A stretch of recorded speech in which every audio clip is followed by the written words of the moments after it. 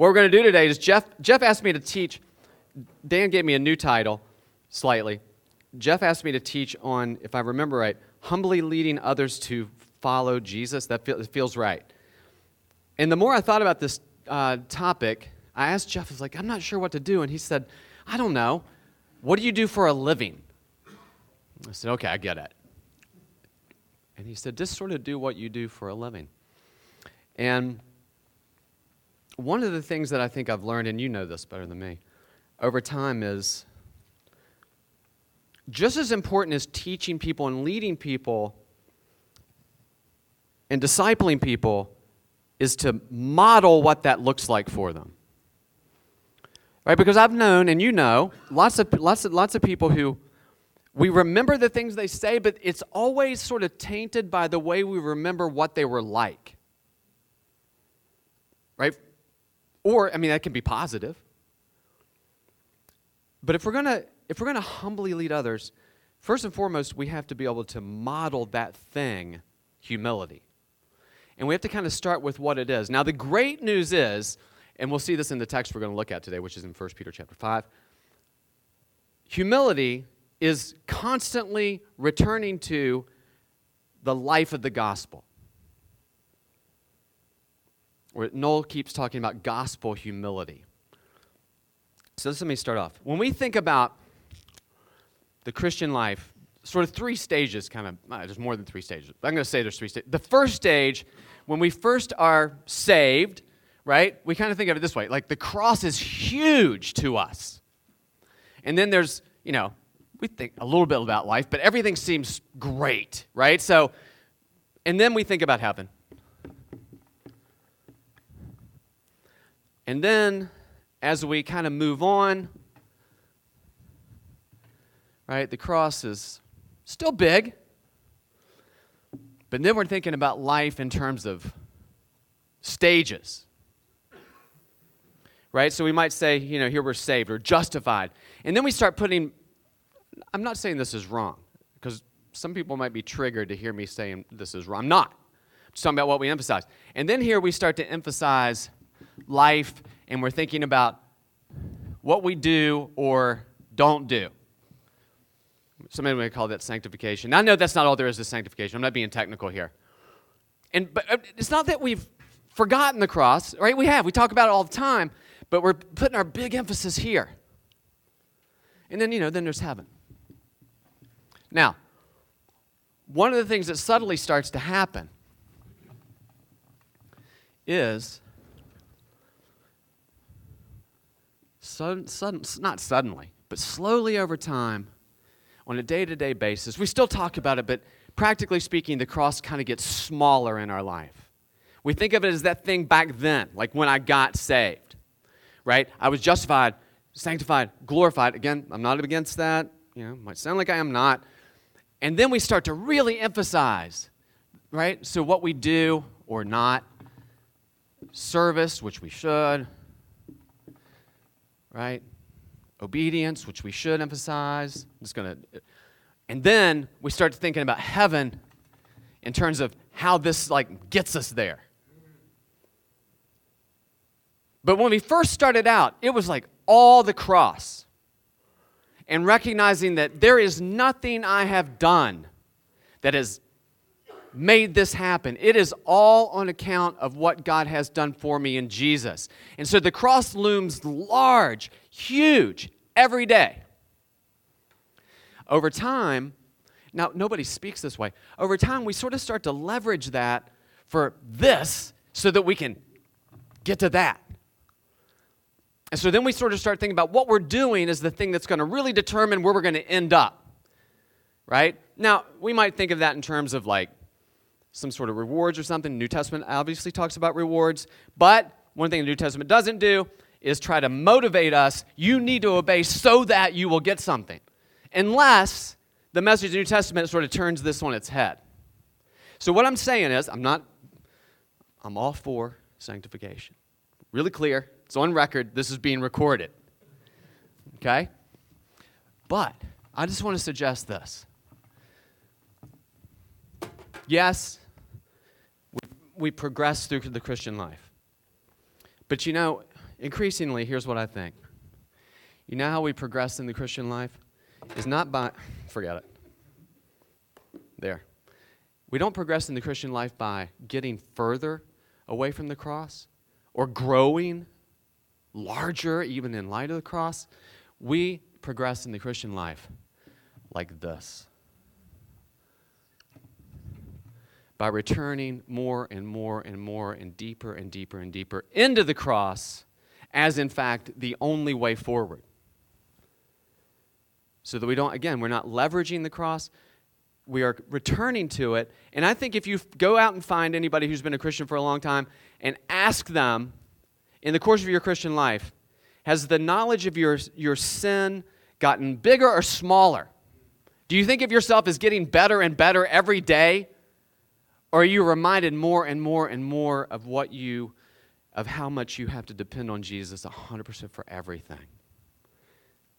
Are you clinging to your works and your obedience and your service and the need to do, we got to do more, we got to do more, we got to do more, we got to do more? Are you clinging to that? Are you using that as your measure at the end of the day for your salvation in Jesus? Or is it more and more and more what's being revealed to you is it's the cross and the cross alone? Almost always you'll find somebody who will say, no, this gets bigger. So one of the things what I'm saying is we have to make sure in our Christian life that if you think about that the cross isn't in our rearview mirror. It's the thing that was leveraged back then, back there on that moment, that day, or that period that kind of shoehorned me in. And now I'm just being sort of more and more and more sort of, again, sort of more and more sort of leveraging that. And now I'm living this sort of inconvenient thing in the middle called life until I finally get to heaven. Now, nobody would talk about it that way, right? There's probably nobody in the world who's ever said, you know, in the Christian life, it's all about putting the cross in your rear view. But we live like that all the time. Now, you might wonder, what does this have to do with humility? Because if you think about it, salvation, at its very core, is a humbling experience. You are humbled before God when you understand and come to what conclusion? That you are lost. Not a little bit lost. Not like, I'm a little bit lost. I just need God to give me a little bit of a boost. Right? I'm reaching up like a tenth of the way, 100th of the way, and God's going to reach down as soon as He sees me, make some sort of movement towards Him. And He's like, there's somebody I can work with. No, you understand that you were not just level, you were going down. Right? You were not just in the middle. You were not in neutral. Right? And then you got a boost. You were on the debtor side. And God brought you over through Christ who is your righteousness. And you embrace that. We embrace that. We talk about that all the time. And what I want to say is that is hardwired to what it looks like to be humble. I'm going to show you, though. I'm not just going to tell you. I'm going to show you from 1 Peter chapter 5.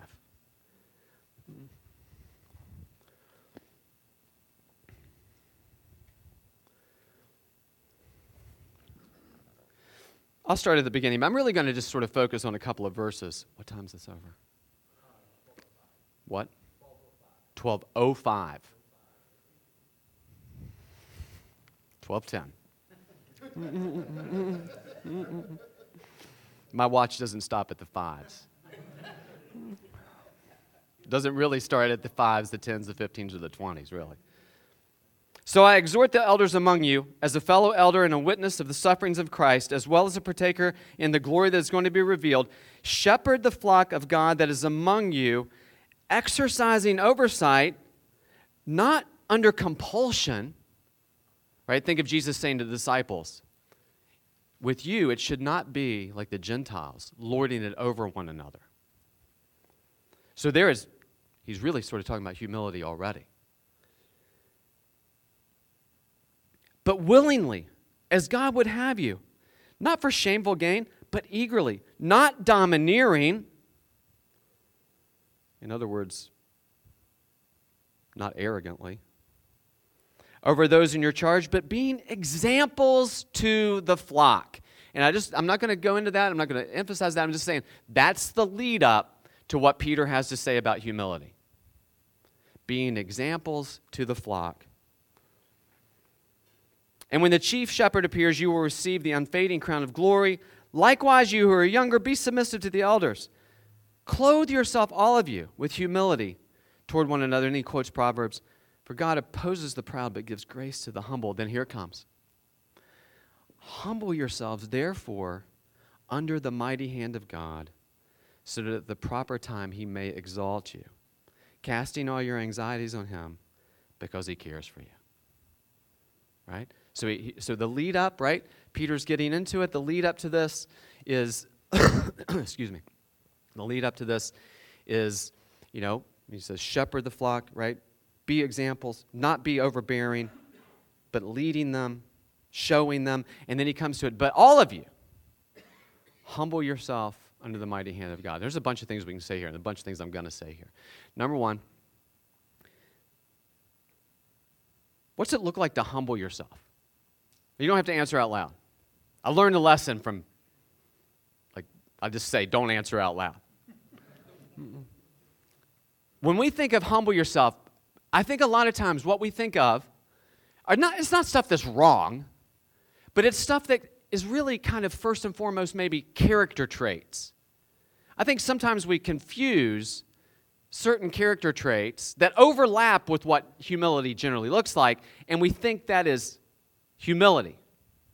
So for instance, like the quiet, reserved person. That guy's humble. Oh, maybe. I mean, I've known quiet people who just really don't feel like they have the time for anybody or anybody's worth their time. They're super quiet and reserved, seem deferential. The fact is, they just don't want anything to do with you. Right? So they might be, but they might not be. Right? Or the person who is slow to speak. This is good. Right? This is very similar. But we might think, you know what I need to do? I need to speak up less. You probably do. If you're me, you definitely do. The next time I feel like talking over somebody, I can't wait to get out of my mouth what I need to say based on the 5 words of this sentence this guy started, but I'm not going to let him finish. I need to restrain that and show some humility. You do. But if you manage to do that, have you now humbled yourself under the mighty hand of God? Maybe.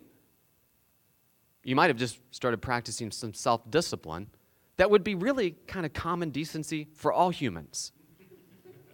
Right? It's not a particular Christian virtue to let somebody finish a sentence before you jump in. It's not like if you're around a whole bunch of people who aren't Christians and people are doing that, they're like, yes, it's good. We don't care to get interrupted. It's only Christians who are worried about that. So, yeah, that's something that we should do, but we shouldn't look at that and think, I am resolved to be humble by letting others finish what they have to say before I start. You should be, but then call that humility. Now, because the fact is, some people are naturally better at that than other people, and that's good. I'm not throwing anything out. I'm just saying we want to be careful that we don't sort of look at character traits as in and of themselves what it means to be humble. If we do, one of the things we'll start doing is we'll start thinking this way, I got to get more humble. Like, well, yeah, obviously, no kidding. Right? I'm glad you finally came to the conclusion that we should have come to a long time ago. Of course you do. But what does that mean? Does that mean just sort of resolving every day, I'm going to resolve to be more humble? Well, that's good. I'm glad. If you wake up and think that every day, that's good. But are you banking on your resolve to be more humble as the thing that's going to make you more? And then how are you going to know if you are? Are you going to get at the end of the day and sort of measure up like, I was more humble today than yesterday. Now, thinking that maybe I'm not humble, right? So now you're in like this like never-ending circle of every time I think I'm humble, I'm not humble now because it just occurred to me, right? It's like when we do something good to somebody, and then when it occurs to us that was a good thing to do, we're like, well, I just ruined it. Ruined it for who? The person that you helped? Or just like the conscience and you're like the sort of turning over thoughts that you can't sort of escape? Same thing with humility, right? So we get caught. When we only resolve to get more humble, we can get caught by every time it occurs to us to ask ourselves, are we? And if we dare say maybe, we're like, well, not now.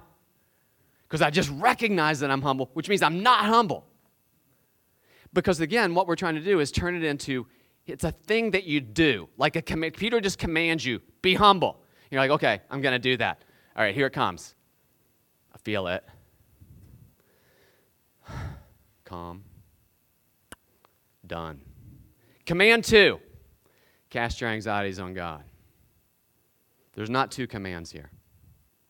The great thing about 1 Peter, and it's true of all the Bible, but one of the particularly great things about 1 Peter is he commands them to do a whole bunch of things and always says, before you jump off the deep end, he doesn't say that, before you jump off the deep end and just start resolving to do these things and figuring out how to do it, stop. I'm going to tell you exactly how to do it. I'm going to tell you exactly what it looks like. I'm not going to leave it up to you just to sort of make a list of maybe good things, of like activities. Like, here's the 5 things you need to do to be more humble. I'm not saying that's bad, but he just doesn't leave us at that. Now, I'm not sort of one of these people who bashes translations. I think the NIV is a fine translation. I'll say it again. Right? I'm not against it. I don't like bashing translation. It's a fine translation. Certainly the people who translated NIV, they were not up to sort of nefarious evil. Right? I think there's some kind of well-known people who were involved, like somebody like D.A. Carson, but maybe he's questionable. I don't know. Now, I do have an ESV, and the ESV does help. But even if no matter what your translation is, it might be easy to read this as Peter telling you to do 2 things. Humble yourself. Got it. And cast your anxieties on God. He's telling you to do one thing and exactly takes all the guesswork out of it. Here's what it looks like. Here's how you do it. You humble yourself by casting your anxieties on God. That's how you do it. And you see this is a pattern in 1 Peter over and over and over again. He'll tell people to do it, and he'll say, look, I'm going to make this really easy for you. I'm going to tell you what to do. I'm going to tell you how to do it. I'm not going to leave the burden on you to just sort of figure it out in your mind, to come up with whatever sort of, image of humility that you have only. Now, of course, everything the Bible has to say about humility is not found in these 2 verses. Right? Let's just be clear about that, and I won't repeat that. But look at the kinds of things he says, and this is where I'm going to make the connection to the sort of gospel life I was talking about earlier. Look what he says at the very beginning.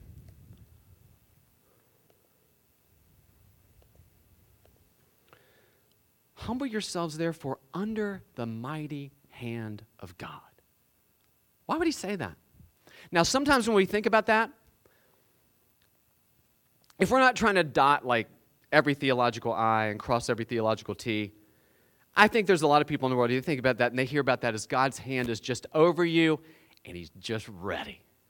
You trip up 1 second, God's like hovering over you like a bad high school principal. And the minute you're not humble, the minute you step out of line, he's like all over you. He's just waiting because he knows you're going to mess up. And he's threatening you constantly with that mighty hand. Like, I dare you. Try it. Just try me. Now, nobody in here thinks about God that way. But ask yourself this question. Allow yourself to answer this question truthfully. Do you sometimes act that way?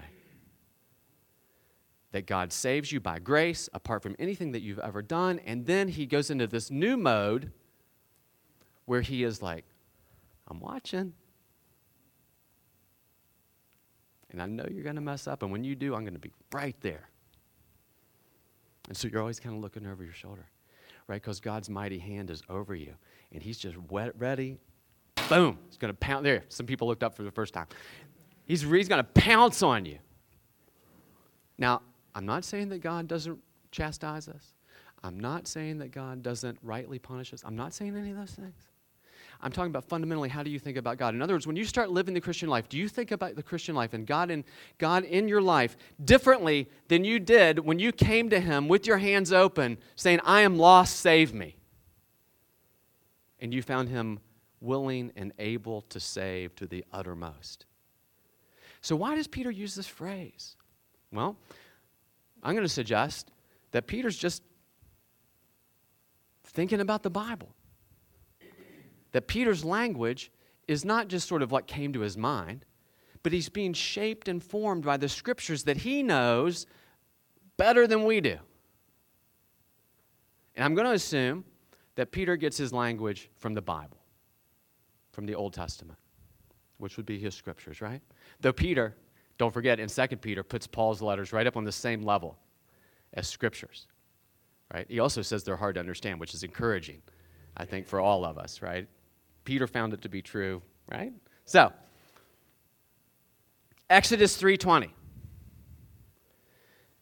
This is God talking to Moses about what he's going to do. But when I stretch out my hand and strike Egypt with my miracles that I will perform in it, after that, he will let you go. Deuteronomy 4:34. Or has a God attempted to go and take a nation as his own out of another nation by trials, signs, wonders, and war, by a strong hand and an outstretched arm, by great terrors, as the Lord your God did for you in Egypt before your eyes? Deuteronomy 9:15. Now, Lord our God, who brought your people out of the land of Egypt with a strong hand and made your name renowned as it is this day, we have sinned and have acted wickedly. So this image of the mighty hand of God is the mighty hand of God reached out in salvation for his people. It is the mighty hand of God that reached into an empire that is impossible for them to get out of and pulled them out. Now notice, though, like all things, the mighty hand of God is both a hand of judgment and salvation. But the mighty hand, you can humble yourself under the mighty hand of God because that is the hand that God has stretched out to save you in Jesus. Not just back then. Not just to pull you out of darkness. Not just to pull you initially from being lost to being found, but to pull you up today out of what you're in. Maybe not to change your position, but to be there with you. And you humble yourself thinking, everything I have, my salvation, my salvation, my deliverance from this trial, my deliverance from this anxiety that I can't get over, my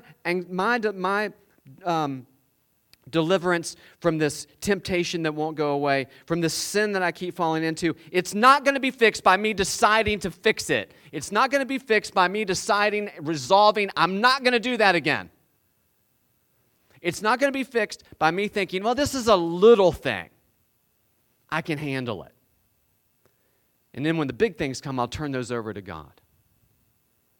No, it's understanding that just like from day one, you are not built to handle your anxieties. You are not built to handle your own temptations, to handle your own sins, to handle your own difficulties. The great news is God is absolutely built to do that. And you know what I mean when I say built. But he has built you to depend on him for it. Not to show him like how you've sort of made leaps and bounds and growth and how like little things that you didn't used to be able to deal with, now you can deal with them. Right? So God can give you some sort of attaboy. So what God is doing here is he's giving us this tremendous gift for us to stop sort of having anxieties about our anxieties. Like I said, so that we don't try to sort of parcel out, okay, this is little, I should be able to handle this one. Or here's a big one, or a little one. This is bad, but there's people in the world who have it much worse off than me. So I'm just going to I'm going to sort of man up, carry this one myself. Because it's, quite frankly, it's embarrassing. If I can't do this little thing when I know my brothers and sisters in other parts of the world are bearing, like, I don't even want to mention what this is, it's so little, so daily. I'm just keep my mouth shut and carry this one on my own. Because it just doesn't compare. It just doesn't compare to what other people are going through. You're right. You know what? What they're going through doesn't compare to what somebody else is going through. And in this text, God gives us the opportunity to be like, I can stop this craziness of trying to figure out like what is big and what is little. And understand, big or little, they're both equally going to mow me down if I try to carry it myself. Just like if you had tried to save yourself and to bring yourself to the cross, just as that is only built to fail, so it's only built to fail if we decide, I'm going to carry this one. I'm going to do this one on my own. I think I can do this one right. And this would count for everything too. This would also account the anxieties that you are feeling right this minute over temptations and sins. Even the anxiety that you feel, and we've all been there, where we come to God and we're like, I can't mention this to him again. Like, I'm too ashamed. I have gone to God 701 times. And each time telling him, if you'll just take this little thing out of my life. Now, I know, and even like, I know this isn't how really it works, God. But if you'll just, like, I don't believe in signs, but if you'll just give me a sign. I don't believe in signs, but if you'll just give me a sign. Just show me some evidence, because I'm weak and I need some evidence. Just show me this thing. And if you do that, then I will be able to turn from this. In other words, can we dispense with faith and just give me some sight so I can believe in what I'm seeing rather than trusting in you to be who you are and to do everything that you say you're going to do in Jesus? But then we become aware that this is what we're doing. And then we're ashamed. We're ashamed to go to God with this thing again. Like maybe it's even something we would never mention even partially to another human being. And we come to God with it again, and we're out of hope. And now we're anxious about our anxieties, and that is keeping us from coming to God. So you know what you can do?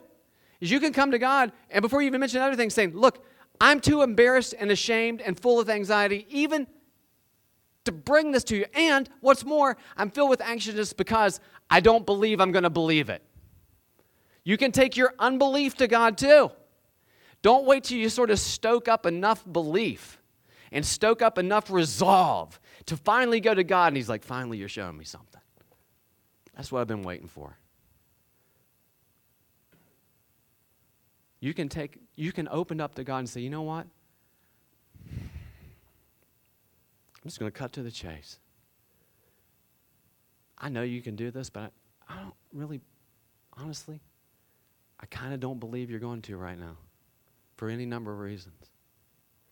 And you know what? If you confess something like that to God, one thing you're doing is you're confessing the truth to him. And you know what that outstretched and mighty hand is not going to do at that moment? Boom. Gotcha. Now, God may use any number of things, and any number of things that's going to really hurt and, jerk you around, and to pull. God will do anything that he needs to do to pull you out of something. And it might hurt in the moment. All discipline does in the moment. But God's not finished with that. So just like he brought Israel up, think about it.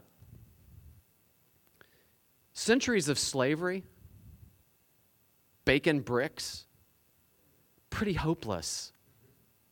Hard to resolve yourself out of that. Get out of that, stand up against a sea, an army, the biggest army in the world. Not only that, they're mad. They're bearing down on you. And do you think, no, of course God's going to make the sea open up. It always happens. No, what are you doing? Like, hey, Moses, what have you done? Impossible situation. God delivered them out of it. God delivers us from these situations. But see, and he doesn't do it begrudgingly. So let me connect this to another text that's kind of connected. It's enough. If any of you lacks wisdom, now wisdom what? To understand, what's the wisdom? In James chapter 1, it's not just, God, I'm not wise enough. No, you're not. No kidding. Everybody knows that. It's the wisdom to know what? To be able to do what? Rejoice in trials of various kinds. It's the wisdom to be able to trust God in the midst of trials and rejoice, not to have like a party and high-five people, to understand this is divinely at work. God is divinely at work in your life in the midst of a trial, not to all of a sudden unpack all the mysteries of it, but so you can rejoice knowing that he is at work in your life. And it takes wisdom to know that. So Peter, otherwise known as James, doesn't say, hey, count it all joy when you face trials of various kinds. Oh, another thing. If any of you lacks wisdom, ask God. Like, okay, I'll do those two. No, it's the wisdom to do what? To live by faith. And then what does he say? Ask God who does what? Gives to all. Can anybody finish it? Without reproof or rebuke. What does that mean? It means that, I'm going to just boil it down. God never faults you for not having something you can only get from him. Right? Like the wisdom to live by faith in the midst of suffering. To cast your anxieties and your humility on it. To humble yourself by casting your anxieties. God, you don't come to God and ask, and he's like, again, I filled the tank yesterday. You're on empty already? What's the problem with you? Right? You need more spiritual MPH here. There's a problem. I guess I'll have to fill you up again tomorrow. You're never going to learn. Now, again, you might think that's ridiculous talk. But I'm just saying, and I don't know everything, and I don't know all the people or all the experiences. But I know this. There can sometimes be a huge detachment between the way we talk about God and the way we talk about salvation and the way we talk about sanctification, the way we talk about justification, the way we talk about all those other things, the way we talk about them, and the way we are in private with God can be very different. Even while we're discipling people about how to do it the right way. But then in private, it's like we talk about, in public, we may talk about God's sovereignty all the time, and we should. But then, there's a little clause in that when it comes to me, right? There's some, fine print. And the fine print is, God's going to jump me on this one. Not you. Seriously, not you. You go to God and cast your anxieties on him. He's going to lift you up at the right time. Absolutely, 100%. Now, my situation is a little different. Because that's one of the things that Satan likes to do, is to trick each and every one of us into thinking that we're super special. And that what we're going through is something that has not been gone through or put up with by any brother or sister at any point in time in the history of the church. It's a little bit different. It's kind of like that, but a little bit different. So some slightly different rules apply. And sometimes those slightly different rules apply is when you start lecturing yourself on all the theology you know, and you start feeling anxiety about how you know it, but it's not making an impact in your life. And now you have a new thing. I'm not going to keep going through all kinds of different examples. All I'm trying to say is the same thing. But you come to God in faith, right? Because look what he says. Humble yourself under the mighty hand of God. I'm going to skip. By casting your anxieties on him. Why? Because he cares for you. He doesn't begrudge you. He cares for you. He cares about those anxieties. And until we can sort of get our heads around this, we need to, and sort of start to believe it, we can't really disciple people in humility. But if we can sort of not master it, you're not going to, hey, here's the thing. This is either good news or bad news, depending on what you're like. You're not going to master this today. And hearing this, even if I've said one thing to you today, you're like, man, that's good. I'm going to tell you, it's not going to be enough gas to get you through tomorrow. We have to come back to it every day. Right? And this is part of this sort of discipleship and training people in humility. But it's not just he cares for you, it's also a call to live by faith. What does he say? And he will lift you up. When? When that prayer's over? Like when you feel it, you're like, man, that prayer really, I can feel it. Or God answered my prayer. Yeah. Well, the thing is God answers prayer. Sometimes, though, we measure answered prayer by whether the answer matched our expectation. You know? Is there a prayer that God doesn't answer? It's just we might get the answer might be no. Or the answer might be not now. Or the answer might be believe. And what does he say here? Humble yourself under the mighty hand of God. And he will lift you up at the right time, in his time. In other words, casting your anxieties on God doesn't mean, and this is hard news, it doesn't mean that all of a sudden you're like, whew, man, I feel like I'll never be tempted by that again, which is a really dangerous thing to say. You're like, man, everything's just gone. It's like easy street now. Sometimes God does that. But if he doesn't do that in the moment, it doesn't mean that all of a sudden his word to us, his promise to us, is no good. Or that you just didn't humble yourself right. Right? That you just didn't, you left out a step in that humbling yourself. Right? There was one little thing that you left out. One step somewhere that you didn't do. Just retrace your steps, come back the next time, resolve better or whatever, and then it'll work. And this gets back to what I was saying. See, every day is not a moving away. Every day is a return to the reality of the gospel in all things. Not just in getting saved, but in living the Christian life. Not just in justification, but in sanctification. Every single day. And it was sort of news to me, honestly, is, you know, I've spoken on this text before, and I talk a lot about the Christian life and the reality of justification and living by faith all the time. But I'm pretty thick. And then I was looking at this text again, getting ready for this, and thought, that's the gospel life. And it's hardwired to humbling yourself because the gospel is all about humbling ourselves and doing what? Receiving gifts. Now, just in a few minutes that we have left, what might this look like? Well, number one, if we understand that humbling ourselves looks like the way it looks here, that's going to be a good thing to protect us from discipling people in anger and contempt and fear at the world around them. Right? I mean, it would be easy these days,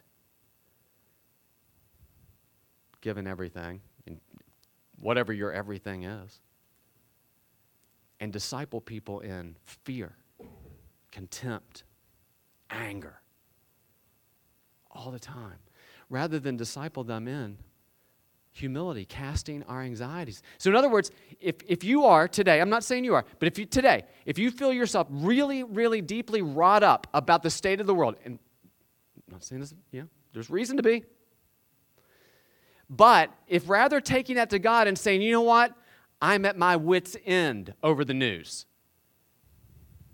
I'm at my wit's end thinking about what's going to happen to the next generation. God's not going to say, well, don't even worry about it, right? Or you're so extreme, right? But if you feel like, you know what, for the last 5 days, I have listened to person X, Y, and persons X, Y, and Z, and I am just filled with fear. I'm filled with hopelessness. I'm filled with despair over the system fixing itself. If you don't go to God and cast that anxiety on Him, you know what you're going to do? You're going to disciple that into other people.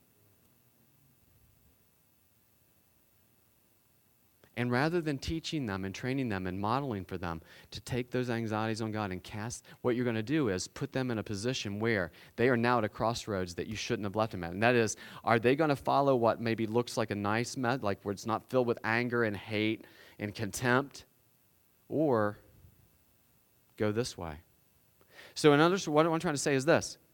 We have to take those daily anxieties that we feel over the world we're living in, and we have to instruct people about it. We have to instruct people to be wise. We have to instruct people to live a Christ-honoring life in the world. Absolutely. I'm never throwing that out. But we cannot, and I'm going to speak especially to you men who are discipling younger men. You don't want to present them with a model where they look at that and be like, you know what looks better than that? Almost everything. I can make almost everything sort of work into the gospel, but not that. We want to be really, really careful.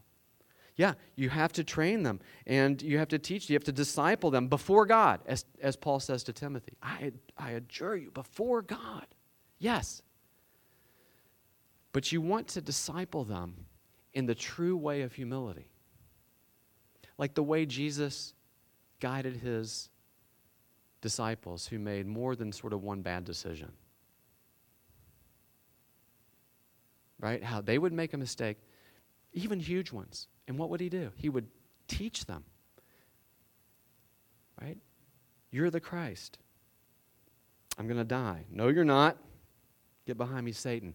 Then if anyone wants to come after me, here's what it looks like. Right? So he takes them back to the reality of the gospel. Right? I'm going to go die. Hey, let us sit at your right and left hand. All right. Here, listen, fellas. Don't be like the Gentiles. But the greatest of you must be the servant of all. Who's going to be, what are you guys talking about? Who's going to be the greatest? Okay. This is right after he's talked to them about his death. But what does he say? He doesn't turn around and look at them and be like, I've had it. Like we talk about the disciples like that, right? Right? One day, I'm not a prophet or son of a prophet. I'm just some guy from West Virginia. But I envision in heaven this long line of people, and Peter's at the front. And everybody has to come up, and Peter looks at him and says, who's a dummy now? And they're like, I'm sorry, Peter, I'm the dummy. He's like, you're right, brother. Enter into your rest. Next. Right? Because we make like this cottage industry of talking about how horrible the disciples, like in the first time in history, right? Like we just capitalize on how horrible they are, somehow refusing to see ourselves in them.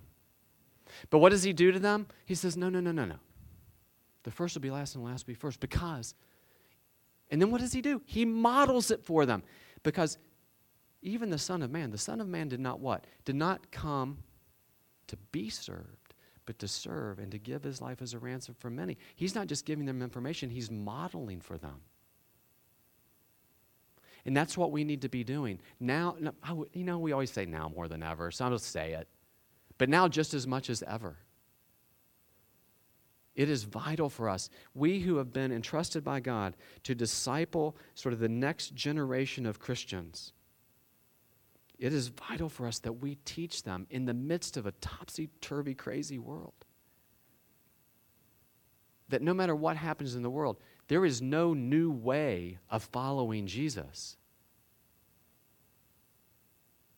It is always coming to God, back to God to receive all that we have. And doing that and casting our anxieties on him, believing that he cares for us. And believing that he will raise me up. And the measure of that raising up is not my ability to measure whether that's happening at the moment.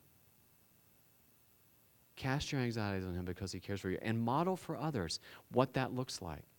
And fill them with the reality of this gospel life, this gospel humility, so that they will be able to carry on in this world. Not overwhelmed by it. Not destroyed by it. Right? Not compromised by it. But living in it with still a gospel word of grace to speak to it. With courage, but without fear. So I hope it's been helpful. We have a few minutes. If anybody wants to, if you have any questions, you might not, but if anybody has any comments or anything you want to follow up with, I'd be glad to do that. You have 3 minutes. But it's okay if you don't. Yes, sir.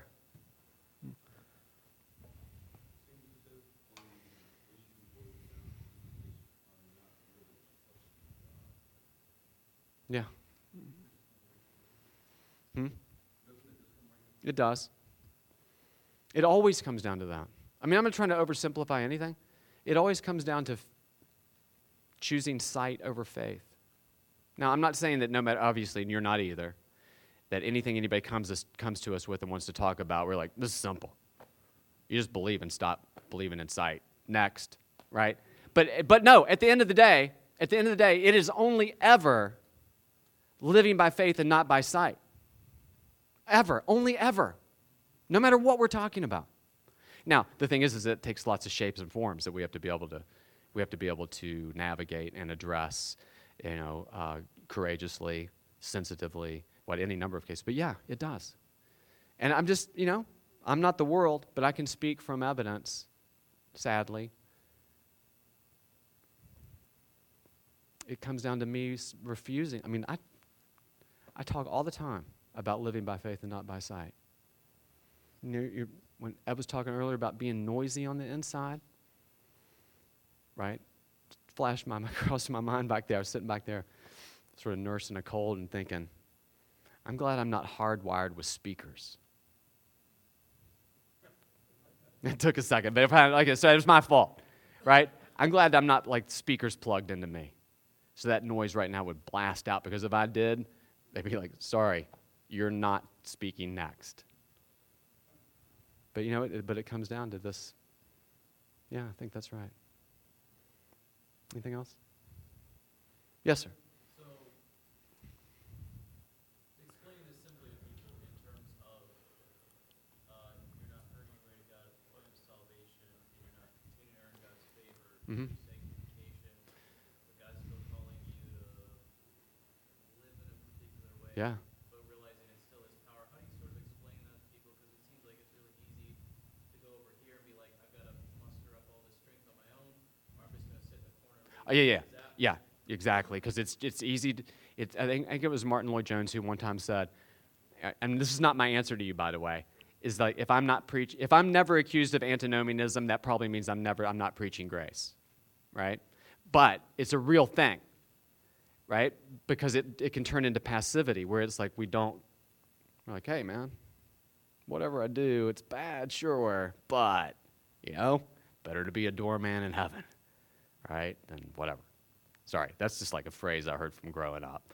I think what we have to do is we have to start talking about the Christian life the way the Bible does, and that is, we have not just been given a power so that we can keep rules and commands, the end of which is to get us something else, right?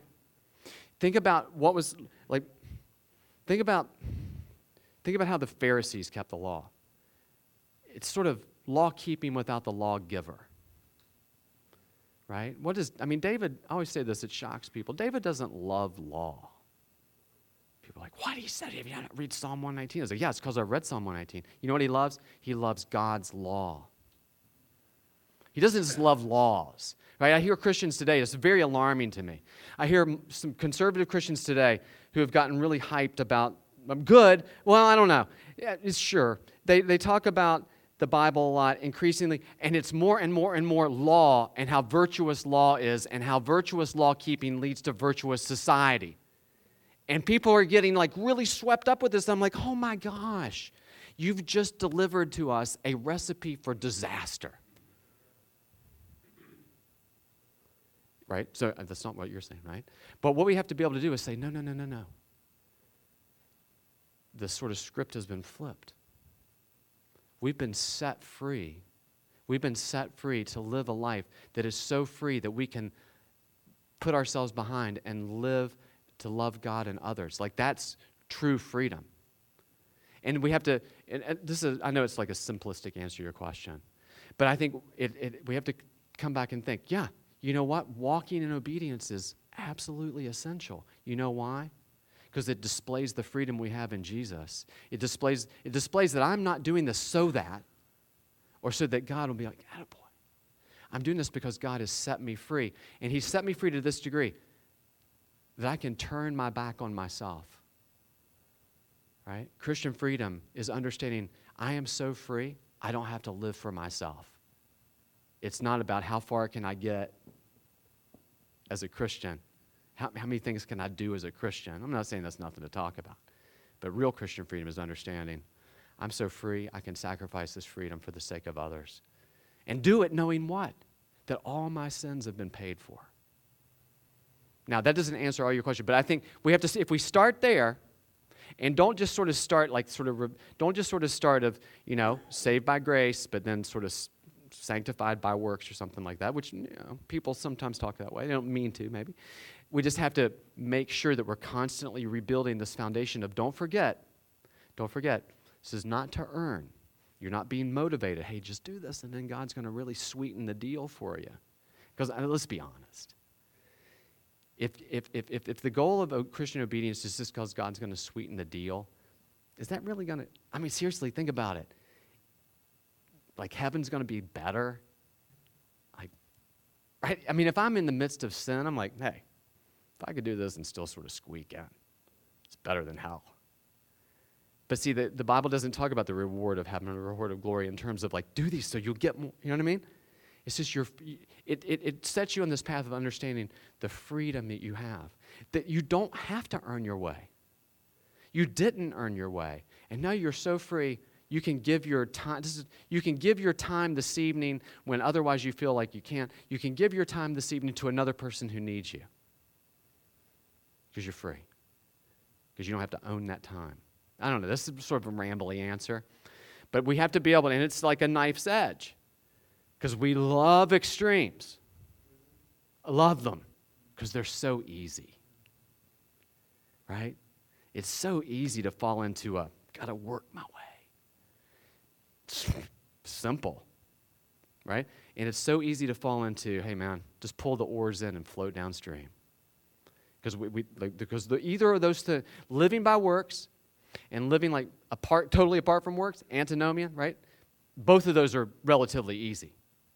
The hard thing is to live by faith in the present, right? With both of those things sort of constantly looking over our shoulder. I think we're out of time. If you want to ask a question, you can come up and ask me. Is that okay? Yeah. I don't want to take everybody,